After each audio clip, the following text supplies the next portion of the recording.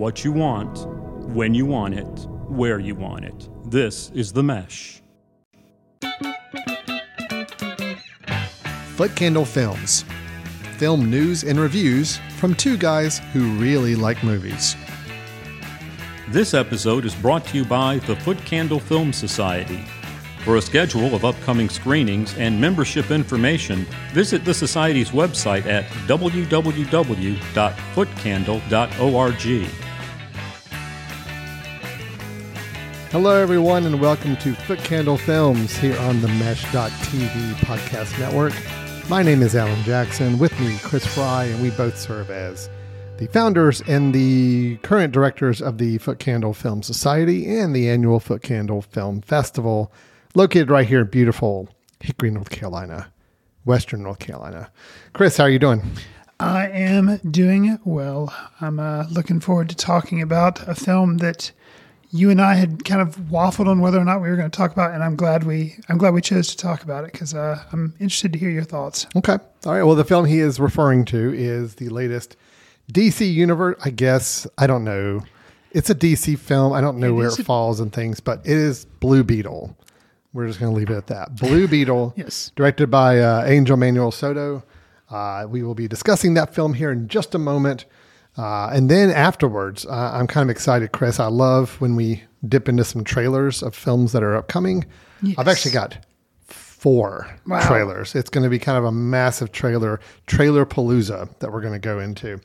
Of some films in, like you said before, off mic, didn't know there was that many films actually coming out in the next little bit. Well, yeah, me neither. There actually are a couple I do want to explore those. So we'll do a look at some trailers and talk through those after our review. But let's go ahead and get right into the main course. Let's talk about the latest superhero action film. This one starring a superhero may not be as known to a lot of people, but we are going to discuss the film anyway. The review is for the film Blue Beetle. Did you know what was going to happen to my brother when you stuck him with this world-destroying thing? It's called the Scarab. I had no idea it would activate. It has to choose you. So how do we get it to unchoose me? Host acquired.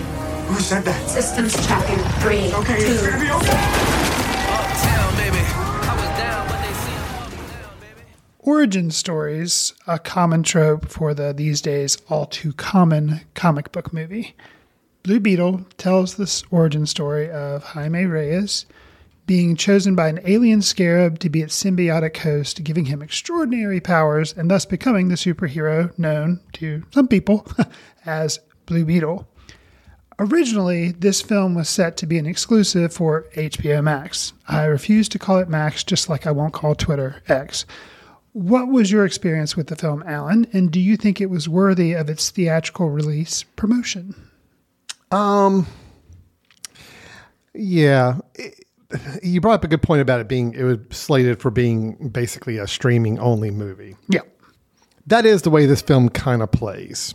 It plays like a straight to streaming movie. It's bordering right on that line where it's just got enough to maybe get a theatrical release, but really it's such a slight movie in both its production value and its acting and so many things. It is very slight, I guess is the way I would kind of refer to it. It's a shame. I feel bad for this movie, Chris. I think you and I are on the same page. Okay. Yeah. I feel bad for this movie. Okay. Because you've got a great setup. Mm-hmm. I love the fact that this movie takes a little bit of a slightly different angle on a superhero story where you have family as an element. You've got the cultural aspect of the background of the lead character and his family around him. The family in this movie is not just some throwaway like side character that you see like a couple minutes at the beginning, a couple minutes at the end. I mean, they actually play an integral part of the film. I like all of those elements, but it just gets dropped into the most stereotypical, cliche, by the numbers superhero story. And that's where it was disappointing. You had the chance to do something very different. And I think there was intentions to want to do something different, But it just feels like this just got shoved into a corporate package where, nope, this is the way we got to do it. Even down to the villain. Villains are so bad in this, and it's just so cliche and so stereotypical. I feel bad. I feel bad for the lead actor, who I really like. I think the lead actor, the Zolo, Maridunda. I am not familiar with him. I know he is in Cobra Kai, which a lot of people like. I've never seen the show, but I know he plays Jamie Reyes, and he's really good. He's very charming. He's a good young actor, and I like for the most part his family. I think they were fun to watch as well. But it's just a shame because you feel like there's something that they could have done different and unique and interesting with this movie, and instead they said, no, we're still going to put him in a suit of armor, very much like an Iron Man thing. We're going to put him up against a bad guy that's basically just a generic bad guy that also has a bigger suit of armor. Susan Sarandon, does she know she's in the movie? Yeah, does she? I don't understand. That was such a bad casting choice, and it just didn't work. No. She was not at all believable as the villain in this film. And so overall, I just feel bad. I feel like this is a good concept, a good idea, a good tone that they wanted to instill to this film, even kind of giving a little 80s vibe and music and it was great, but it just got shoved into such a boring, stereotypical superhero cliched movies. So it's disappointing, but I feel more bad for it than I do like have any contempt for it. So Chris, where are you with this film? Yeah, it sounds like you and I are on the same page.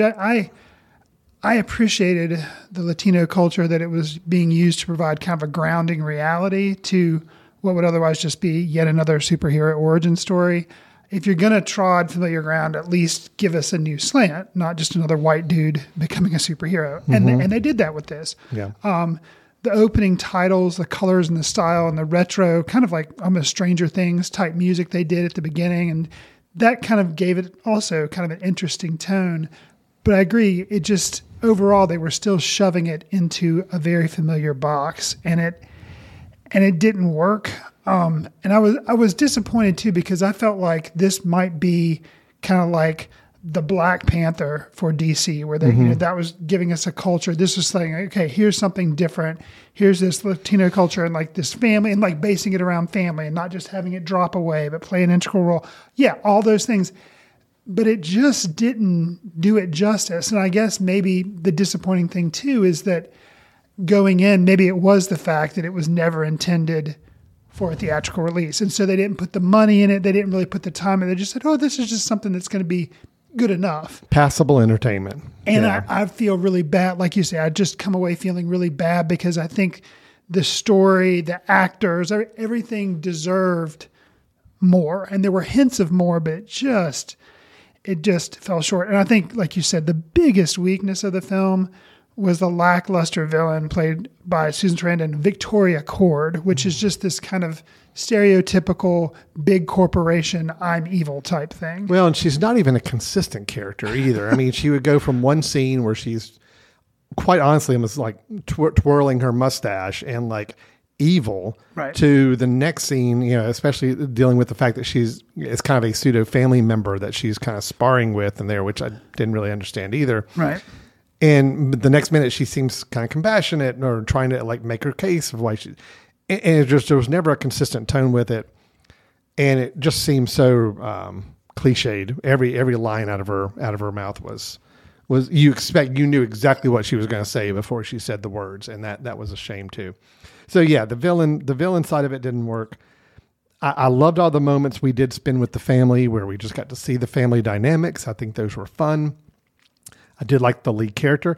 Look, if I hadn't already sat through 35 superhero movies in the last 20 years, sure, the Blue Beetle, the costume and the powers and all that, kind of cool. It's like they would have been kind of fun to play with. But again, they didn't do anything different or unique with it, so it makes it just seem so carbon copy to everything we've already seen so many times before, and that's a shame. So, so it's just more of a disappointing movie in that there were some really great elements and really great style and tone that they were trying to convey, and you almost just felt like you were watching the studio in the machinations of the industry kind of forcing their way in as you're watching this movie. It's like, oh, well, no, we got to have this type of dynamic. We got to have this kind of character, and we've got to have this. Well, there's got to be a big fight where the two of them just pummel each other for 20 minutes and a big CGI fight. Sure. It's like, it just didn't have to go that direction. So I'll say, trying to, hit a positive, something that, I enjoyed. I know very, very little about this character, but what I did know kind of confused me because I grew up, in the 80s, and I remember reading a Blue Beetle comic book, and it was a white dude. Mm-hmm. And I was like, okay, this is just a different take, or they're recontextualizing it. But they actually hint at some of what I remember from my childhood of a Blue Beetle character. And I thought I enjoyed it from the fanboy perspective. I thought it was clever how they kind of wove that in. But like with some of the other things we talked about, just kind of dropped and not really well explained. It was kind of very rushed in some dialogue exposition. It was like, wait a second, but what happened? Nothing was very well explained at all in this movie. And I'm not saying everything had to be spelled out so much, but let me back up because just to kind of give a quick synopsis of the film. Sure. Basically, the film does follow our lead character, Jamie Reyes, who a alien scarab, which again, we never really understand alien. We just see that's like a giant bug thing that's like in a laboratory. They're looking for it. It's something of great value. It's never really gone into much detail about what the scarab is, what it's capable of doing, anything. But it chooses Jamie to be its kind of symbiote, almost like a, what is it, venom and type of thing. Yeah, it's like it's grabbed on. It has now bonded itself to him. Right. And he's a recent college graduate, so it gives him like a big suit of armor that he has all these powers now, but it is also something that the Cord family, which is where Susan Sarandon's villain comes in, their Cord Industries, her company, is what's been searching for the scarab and trying to find it. I guess to power their own army or to bond with the guy who's kind of her right-hand man. Carapax. Yeah, it's a little muddled, and it just doesn't, I don't understand motives and what everybody's hoping to get out of things.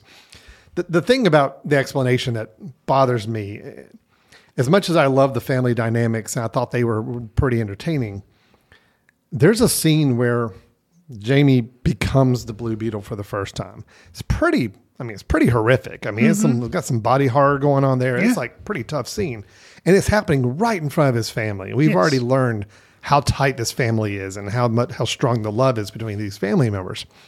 As this is happening, it's kind of all played for laughs, like everybody's reacting to it.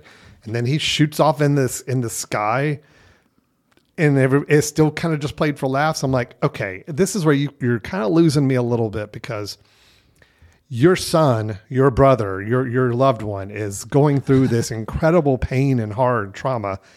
And it's kind of being played real light and for fun. Right. And then when he disappears, it's like, our son just disappeared. I guess we need to try to go find him or whatever. It's like, I didn't buy that. And that kind of tipped me off to where the film never really had a desire to say, we're going to really tell you or explain anything to you about why this is happening and what this really means. Just go along for the ride, and let's try to have more fun with it than anything. And so it did have a tough time with tone at that point for me. It redeemed itself a little bit once the family got involved with some rescue work and rescue mission later on. It's a little unbelievable. It's a little over the top, but I still enjoyed it because at least it was different than what we typically see. Well, see, interestingly enough, I enjoyed the family aspect, but something that confused me when the family did get involved towards the end, I liked Jaime, because it's Jaime, but he goes by Jaime. But yeah, he kind of extols early on this no-kill morality, because the Blue Beetle gives him all these powers. Yeah, I know, and you're laughing. I know where you're going. And he uses these, but he's like, I don't kill. I just want to basically stop people, disarm them, whatever. And that happens. Now, he has some struggles with that later in the film, and that's not what I have a problem with. What I have a problem with, or was confused by, I thought it was undermined, that whole interesting point about, there's a lot of gun violence in movies these days and kind of trying to work against that flow. I was like, okay. Then he's undermined by his gleeful granny using like a Gatling gun type weapon to mow people down. And I was like, wait a second. And if that had been some type of commentary and then he actually says something, like if there's a conversation, there had been then okay. repercussions from it. But it was really jarring for me to be using that for comedy after you'd already made a pretty big point about no-kill morality. Well, there's even the giant bug ship kind of crawling through, which actually was kind of a cool scene, this giant beetle bug vehicle that they're flying in and comes and lands in the place that they're trying to attack, and it's stomping around. But at one point it spears a guy with his leg, and it's kind of played for laughs again there too. And it's like, wait, they just killed somebody. They just totally murdered that guy. Right. But you're right. There's a weird balance with all that as well. And additionally, so that was weird. And then it kind of gets compounded when Carapax, you learn a little bit about his backstory, but it's kind of very tossed off. There's like, whether it was a cartel or governments getting involved in his childhood and people being killed, and it's just kind of rushed at the end. So then it's like this interesting, he is who he was from his past, or and the grandmother has this past of maybe being like a guerrilla rebel or something. And it's just like so tossed off in a dismissive way. And I'm like, wait a minute, if you're going to care and set this in a Latino culture and have this family and everything, you need to make me understand as an outsider what these people are, not just kind of throw it away dismissively. And I thought it was kind of a disservice. I guess it was, trying to set like a political point type thing, but it was not doing it well. Yeah. Tone was a little bit of a problem. And it's like, do we play this all for fun and laughs? Do we try to have some serious messages about, family and about, the whole, we don't kill, we have a higher ethic code on this. But it got very muddled because it go from one scene to the next where it kind of contradicts itself quite a bit. Right. I mean, that's the thing is I think good elements, good setting, good characters put into a very cliche standard movie that doesn't really want to take the time to explore what it's trying to say or what it wants you to leave with, or explaining anything about why things are happening and what's going on. So it's a very, very, very high level surface movie from that standpoint. And it's just, disappointing is the only way I can come away with it, because it's just this, like you said, this film deserved more with the elements going into it. Alan, explain to me, what was the thinking behind Uncle Rudy, played by George Lopez, his hairstyle and facial hair? What was the thinking behind that? I know they portrayed him as a conspiracy theory kind of. I guess he's a tech guy as well, although that kind of came out of nowhere when they're in the lab at one point and he just miraculously knows how to hack into didn't know that was a thing he did. Yeah, it was an odd character. I mean, I know what they were going for is they wanted kind of the funny, crazy uncle, kind of that character that's just going to be. Just let him be George Lopez, like be the funny, crazy character without all this like crazy, like I don't know, long ponytail, almost dread hair, and then this like ridiculous fake mustache and beard combo. It's just I think they're just going a little too stereotypical with it. So trying to go a little too much on it. What other thoughts you have on Blue Beetle? Anything else you want to call out?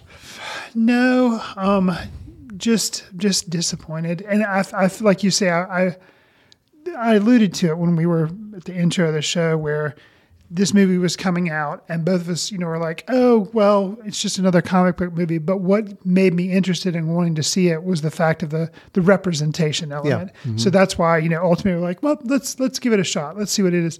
And it fell short, which really makes me sad. Yeah, it's a real shame because, I mean, I know that this film is kind of stuck in a weird spot right now in that. True. They've already said that they're kind of rebooting the whole DC universe. James Gunn, director, is kind of coming in and cleaning slate. Although there's been mixed messages. I've heard at points that Blue Beetle was kind of the, quote, start of this. Like, so in other words.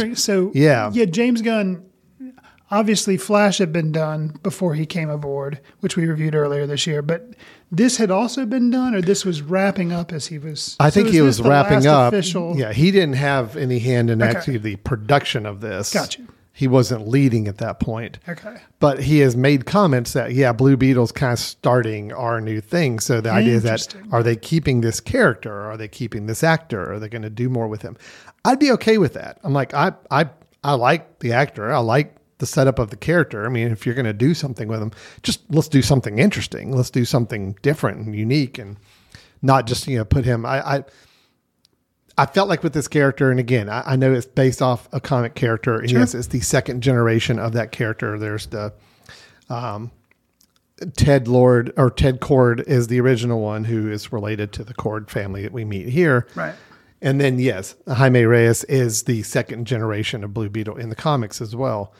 But I felt like this movie couldn't decide if the superhero character needed to be, was he Deadpool? Was he Spider-Man? Was he Iron Man? It's almost like a conglomeration of all PG those. Oh yeah, Deadpool. a PG Deadpool. Right. But I think they even bring in a song at the end in the post credits. That was a song played in the Deadpool movie, which I just think is actually, I found the music cues or whatever, needle drops, I found them really disappointing because you talked about the one scene with the Beetle ship stomping around. Okay, but they threw in a Motley Crue song, which I'm like, I don't see how that's it's not from like the 80s and it's not like present. So I don't see what you're really trying to hit there because to me it just seemed kind of lazy. Yeah. Which, there again. Yeah. All right. Well, that's Blue Beetle. So we were both let down by it, but not because of what the film I think was trying to do. It's just the fact that it ended up being so slight and so uninteresting at the end of the day, and fitting itself into such a stereotypical superhero formula template. Right. And disappointing villains, muddled tone, muddled messaging of, who this character is and his family and what their values are. So it was a letdown. I would have liked to have seen this film do more, for sure. So, all right. Well, that is Blue Beetle. It is still playing in theaters. Don't know how long. It didn't really do too great in box office wise, but if you're a DC movie completist, sure. I mean, it is a movie I think plays okay. In a background on home video streaming. I think once it does end up on, I think it actually HBO probably Max. be a pretty good watch there. Yeah, so. I don't think because your expectations aren't as high, and but paying $10 or whatever ticket prices are to go into a movie theater to see it is a little. Sure. It was a little let down. So, all right. Well, that is Blue Beetle, and let's go ahead and move on, Chris. We're going to take a break, and then we'll move on to our next section. So let's take a quick break. When we come back, I've got Trailer Palooza to share with Chris, and we'll get some reactions on several different trailers of movies coming up very soon. So stay tuned. You're listening to Foot Candle Films here on themesh.tv. This podcast is sponsored by Jackson Creative, a custom communication agency located in downtown Hickory, North Carolina, specializing in online content creation. To learn more, visit thejacksoncreative.com. Jackson Creative, we tell your story. Welcome back to Foot Candle Films here on the Mesh.tv podcast network. We had our review of Blue Beetle, the latest DC Universe thing movie earlier in the show. But now let's turn our attentions to films coming up soon. Okay. Chris, I love trailers.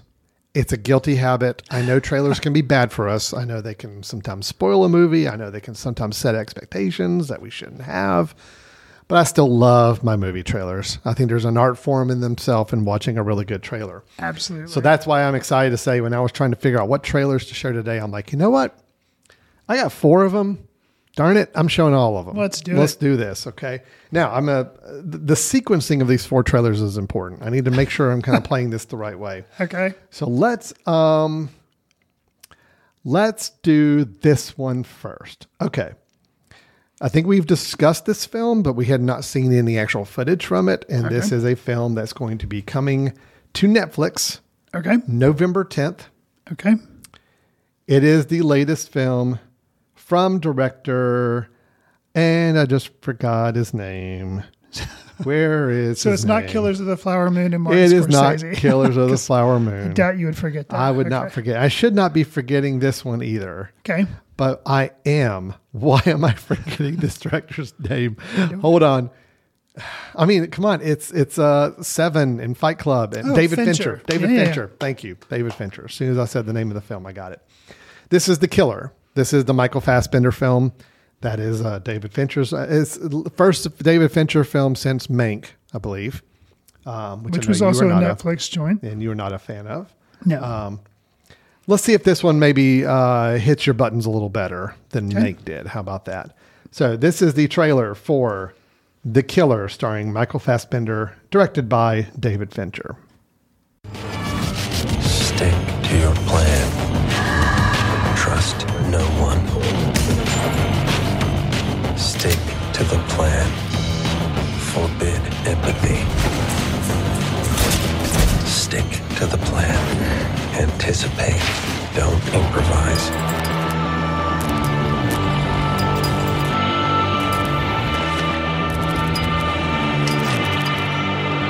Stick to your plan. Never yield an advantage. Stick to the... All right, so that is The Killer, coming out on Netflix November 10th. David Fincher director, Michael Fassbender and Tilda Swinton starring in this film. Chris? And also coming to theaters in October. Oh, that's right. It is coming out to the theaters a little earlier than that, but it will be, select theaters in October and then definitely on Netflix by November 10th. So, Chris, initial thoughts? Yeah, I think so. David Fincher, I think his films are usually almost always visually interesting. Subject matter, this to me seems more of what I consider to be in the David Fincher wheelhouse. Mank just didn't really seem to fit with, I don't know, just didn't work for me overall. Lots of stuff. Go back and listen to the review if you want to know what didn't work. But this one, it has a very Seven feel to it, and just definitely Gone Girl Fight type Club thing. vibe, Fight Club just in vibe. terms of the music, the tone, the pace. I mean, everything that we were kind of thrown at imagery.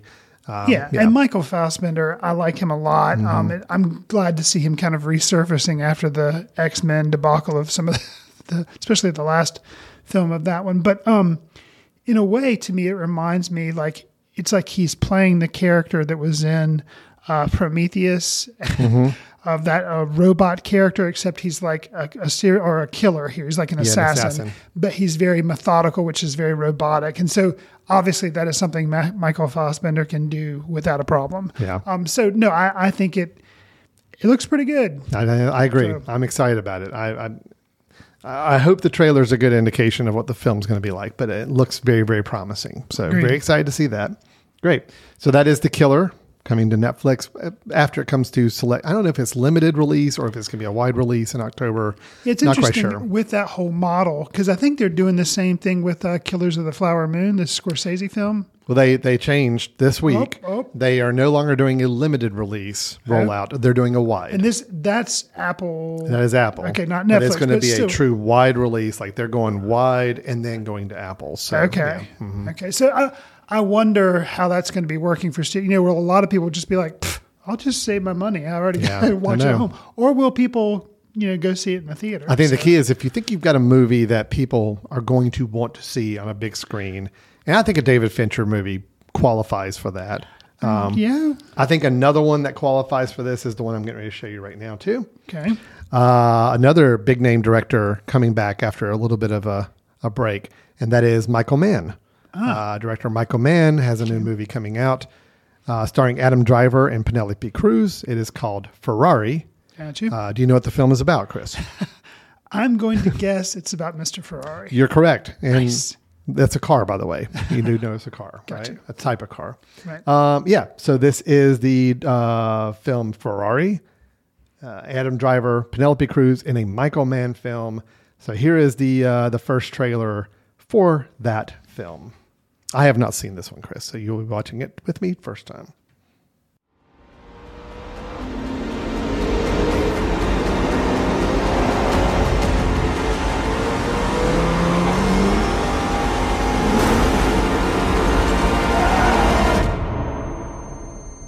If you get into one of my cars, you get in the win.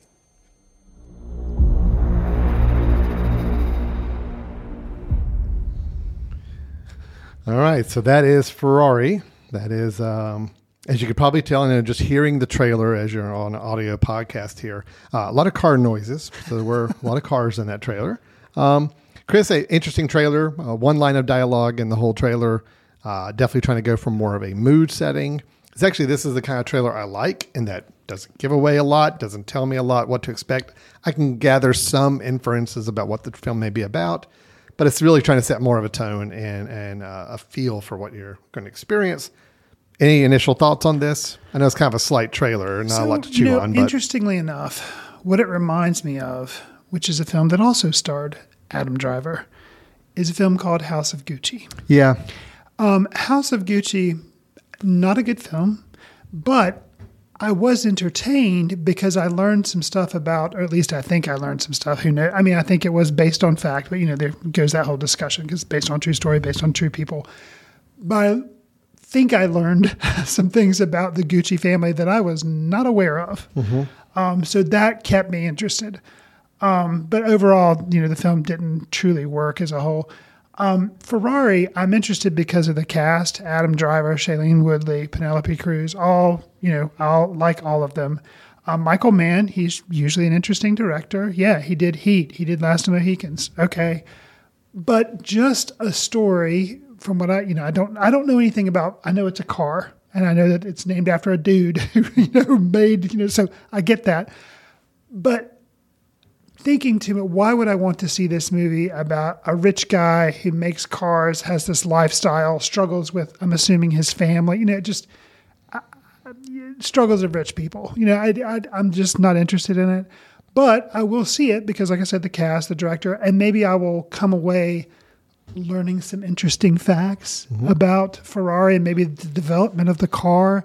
But just a guy who, because of his ego, wants to race and win and be the best. Like, okay, I don't know. I mean, it's hard to tell, especially like what the film's really going to be dealing with. I mean, I know there was a lot of personal drama that went on in the Ferrari family. It'll be interesting to see. I'm excited just because I think it looks really good.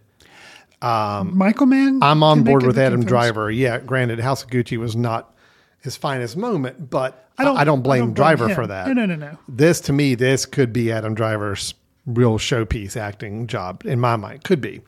And I've heard some really good raves from people who have seen the film, because reviews have started pouring out of some early film festivals, that Penelope Cruz is really, really good in this. Well, so, yeah. And just in general, we all have different types of movies we like, obviously, stating the obvious.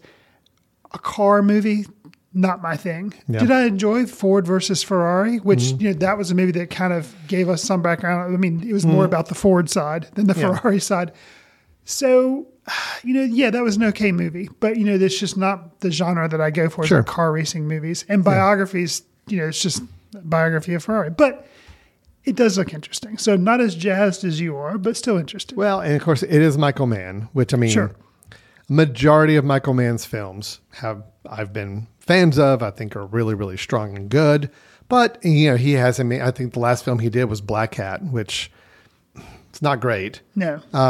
Not one of his finest moments. So hopefully this gets it back on equal footing. I know that there's a plan to make Heat 2. So did he write the book? Yeah, he wrote the book, but I think the overall desire is to turn it into a film at some point. So it may be him trying to kind of get back in the swing of things a little bit on those films. All right. So that's Ferrari. Ferrari is coming out. Oh, I had this just a second ago. Gosh, all of my... Do you think these dates, like the one we've been given or will give for Ferrari, and then the one for Killers of the Flower Moon and for The Killer, do you think they're more likely to stick because they have a streaming release date that I guess they'll stick to, and therefore their theatrical releases will stick, as opposed to something like Dune, which doesn't have a streaming thing, so they can just say, oh, we're going to just bump it to March. Do you think that affects whether or not studios can move stuff around? Or I don't know. I mean, I think... Do you think like basically a stated streaming date forces them to go ahead and have to stick to the theatrical? I don't know. Okay. Ferrari comes out December 25th. And here's my thing is, if it has to come out in December, I believe, for Oscar contention. Right.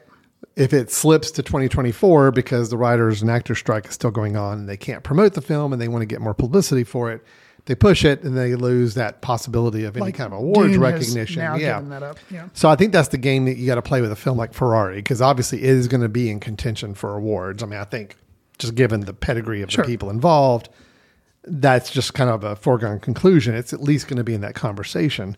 So do you still push it out December 25th, even though, I mean, if the strike's still going on, you can't have Adam Driver out there promoting it, going on talk shows or doing anything to talk about it. Right. It's a weird gamble to have to play on that. Or do you say we'd rather have the nominations, we'd rather have all the critical acclaim and milk it for everything when it comes to the Oscar ceremony? I don't know.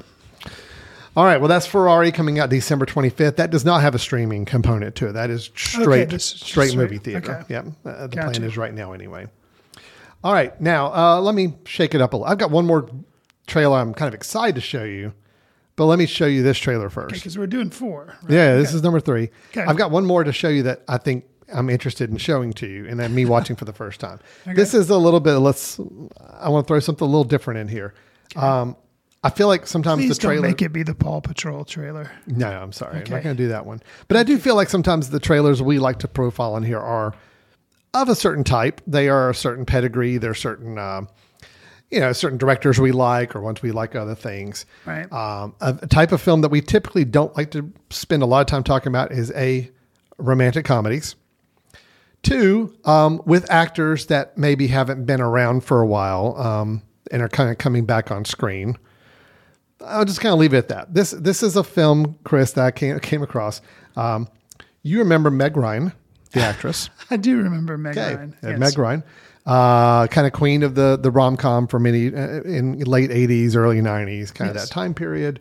So she's actually directed a film before, a film called Ithaca, I believe, that came out a few years ago. Okay. I didn't really hear much about it. No. But now she's directing a second film. Okay.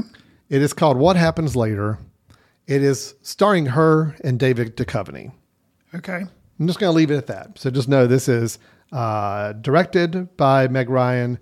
Is based on either a book or a play. I'll have to kind of follow up on that for sure afterwards. But anyway, just try to throw something different at us. Here's the trailer for What Happens Next, or What Happens Later. Hello, Wilhelmina. Hello, William. How have you been? Oh, for the last 20 years? 25, maybe. I've been 49 forever and ever and ever. Wow, lucky you. I feel like I've been in my 50s since my 20s. That's so true. You don't have to agree with me. Attention, Boston and Austin passengers. Those flights have been delayed until further notice. Just those 2 flights? Just us. Yes. That's unbelievable. Like I said, just something I want to throw a little different at you. All right. Looks like we've got a kind of a meetup of a couple that obviously have a history together in an airport setting, but it seems to have some sort of fantastical elements to it. Seems like that, I don't know whether it's dreamlike, whether there's the airport itself as a character. I don't know. I'm not quite sure where they're going with that, but kind of interesting. What did you take away from that? Yeah,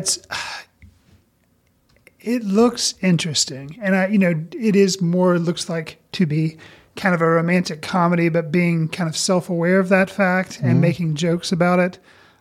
It would seem that Duchovny and Ryan are movie stars that have been in these type of movies before, and they have drifted apart, and now they have this forced meeting in an airport, and things are shutting down, flights are being delayed, and they're forced to spend time together.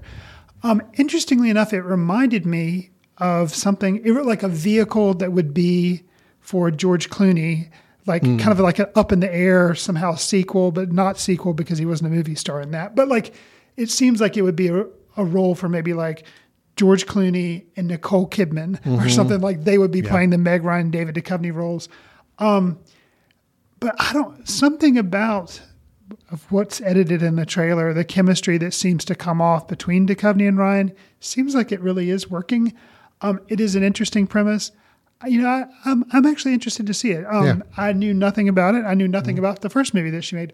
Do you know if she starred in the first movie? Okay, she did. I don't think she was the lead, but I think she was in the movie. Yeah. Okay, so it looks, and if they schedule this, I think it just says coming soon. I don't know that we have a release date for it, but if you slotted this in theaters November, December, this could make if it's kind of a feel good romantic comedy type thing that kind of makes you think. And, I don't know. It could actually make some big money. So depending on look, I'm personally happy to see Meg Ryan on screen. I'm happy to see David Duchovny on screen. Yeah. I like the two of them quite a bit. I do too. And haven't seen them for a while. Yeah. So they're saying October 13th is the date. And it is a theatrical release they're planning. So we'll see. It could be mid-October. You may be right. That may be the perfect time to say, hey, look, let's drop in a more adult skewed romantic comedy and see what happens. And who knows, maybe we'll review it on the show. Yeah. So who knows? I mean, probably could be bringing it to our film society too. We'll have to see about that. So anyway, I just thought that was interesting. I kind of stumbled across that and thought, you know what? It's not typically the kind of film we like to kind of profile as much, but it's worth a look. It's worth talking about it. And that was What Happens Later? Later, okay. Correct. Okay, now the last one, Chris. What was your favorite film of 2021? Oh, I'm so excited. I think you're going to show me the film is premiering at Telluride. Mm-hmm. It's Saltburn. Saltburn. Yes. So to answer your question, that would be Promising Young Woman. Yes. A very divisive film. I admit it's troubling enough, but I liked it obviously a lot. This is Emerald Fennell's new film. I have heard it was basically like, oh, you think Promising Young Woman was divisive? Here, hold my beer. And she's made this. I am very, very curious. Have not seen this trailer. I can't wait to see the trailer. Okay. Well, as you just said, the Promising Young Woman writer, director, Emerald Fennell. Fennell, yeah. Fennell, I'm sorry. Emerald Fennell. Who also played, was it Midge and Barbie? Yeah. That was great. This is her second feature film, and it is Saltburn. It is starring, let's see, I had the names here. Barry Kagan. Oh, yeah, right. Mm-hmm. And so let's take a look at the trailer for the first time here of Saltburn. Oh, nice tux. Thank you. Wow, it's a rental, right? Yeah. Wait. Where are we going, Felix? You think you'll go home? Honestly, home doesn't mean the same for me as it does for you, Felix. Well, why don't you come home with me? Come to Saltburn.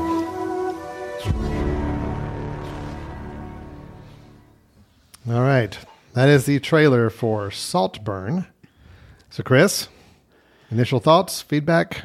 I'm curious. Emerald Fennell, she seems to have a visual style that she did in Promising Young Woman that, right off the bat, I'm like, yep, I'm in. The actors that are lined up for this, Barry King and Rosamund Pike, yep, I'm there for. So I will say I could see a possible criticism being lobbed at the film, although I haven't seen it, but based on what I can tell from the trailer, an exploration of class, the haves versus the have-nots. It seems like Barry Keoghan is kind of a have-not entering into the world of the haves, the extremely rich. Been done before, or at least I think this type of thing has been done before. I haven't seen the film. So will it just be kind of like another one of those people like, oh, it's been done better by somebody else? I am interested to see Emerald Fennell's take on it. So, intrigued. Because, you could have argued if you'd heard the premise for Promising Young Woman, I'm like, oh, okay, it's, woman empowerment against, male-dominated. It's like, well, but they took a spin on that, and they took an interesting take, which hopefully they do the same here, too. Sure. So, no, I'm excited. Yeah. Actually, all four of these movies, Chris, I'm kind of now looking forward to see. Even What Happened Later, which is not one that would have been on my radar, but all four of these, I'm putting the dates down. I am planning on seeing all of them as they come about. So Saltburn is set to release, I think it said select theaters in November. November 24th. Okay. Correct. So obviously they'll select a theater in Hickory, North Carolina to be the that is theater. Definitely the definition of select. It's theaters. LA, New York, Hickory. Right. Yes. Okay. So we've got Killer coming out October, November. We've got Ferrari coming out December. What Happens Later coming out October. In Saltburn, November, possibly December for wider release. So, Okay, well, that is what we've got today to share, Chris. Out of those 4, which one are you the most excited about? Which one would, if you had to pick one that you could get a ticket for, and the other 3 were going to incinerate in front of you and never exist as films, which one would you pick? It's gonna be Saltburn. Saltburn? Yeah, okay. Just because, I like Fincher, but I've seen enough of his work, and only being the second film for Mental Film, I'm like, okay, I don't really know what to expect. So yeah, Saltburn. I'm going to have to go with The Killer for me, just because it's just right up my vibe. And Michael Fassbender, I love really good Fassbender. I love really good David Fincher. So sure. And this is, I love Fight Club. I love some of his earlier films that this seems to have a lot more connection with. I'm excited for that one. And then probably Saltburn and Ferrari than What Happens Later. So, see, I would even put What Happens Later above Ferrari. Yeah, okay. It's not quite your cup of tea. I get it. So, all right. Lots of good films coming out. As we were just talking a few weeks ago, we're like, oh my gosh, what films are going to be coming out? Are there going to be any good ones to show this? No, right now, as it stands today, they're all still coming out this year. Now, of course, these things could change. Sure. I'm sure, because many of these have big name stars behind them. They want to get their promotion dollars. If they're willing to skew any Oscar nominations for 2023, they'd push it off into 2024 to get more publicity. We will see. We know that's been happening with some films already. These 4 right now, as it stands, are set. So, all right, Chris, but I know we've got something we got to plug, really important, going on this month. But why don't you go ahead and give us our wrap-up stuff of how people can contact us, and then we'll make sure we talk about that as well. You can send us an email to info@footcandle.org. You can follow us on Twitter @FootCandleFilm, Facebook, Footcandle Film Society, Instagram Threads, we're just simply Footcandle Film. Alan and I are also on Letterboxd, where we try to track what we're seeing and leave quick takes. Do us a favor, if you like the show, give us a star rating, write a review, share with your friends on whatever service you receive your favorite podcasts on, because it'll help us reach new listeners. We'd appreciate it. Then, Alan has alluded to it, the 2023 Footcandle Film Festival, coming September 15th through the 24th. It'll be here in Hickory, North Carolina, and we are very excited about it. You can find out a full listing of the films, as well as get tickets at footcandlefilmfestival.com, and we would encourage you to do so. We'd love to see you come out to the festival. Absolutely. It's going to be a great time. Go to the website, check out the schedule of films and activities going on, and you can buy individual tickets, or you can get a pass for the entire week. And we will be out there. Come by, say hi. We'll just love to see you at the festival, and we got some great films coming in and great filmmakers coming in to talk about them. So it should be a fun time. All right, Chris, we're going to go and wrap it up then. Thanks everybody for listening to this episode of Candle Films. We will be back next week with another review and some additional news or updates for you. So until then, stay tuned, and we'll talk to you soon. See you in the ticket line. Watch films in the company of like-minded people in the dark. Watch films in the underground. We won't let anyone know where you are. The films that don't make it to Carmike at the mall, or ones that were famous when Grandpa would watch films out of the reverence of the heritage of an art. Watch films through the courtesy of Footcandle Film Society. Special thanks to Carpal Tuller for the show theme music. For more about Carpal Tuller, visit www.carpaltuller.com. You've been listening to The Mesh, an online media network of shows and programs ranging from business to arts, sports to entertainment, music to community. All programs are available on the website as well as through iTunes and YouTube.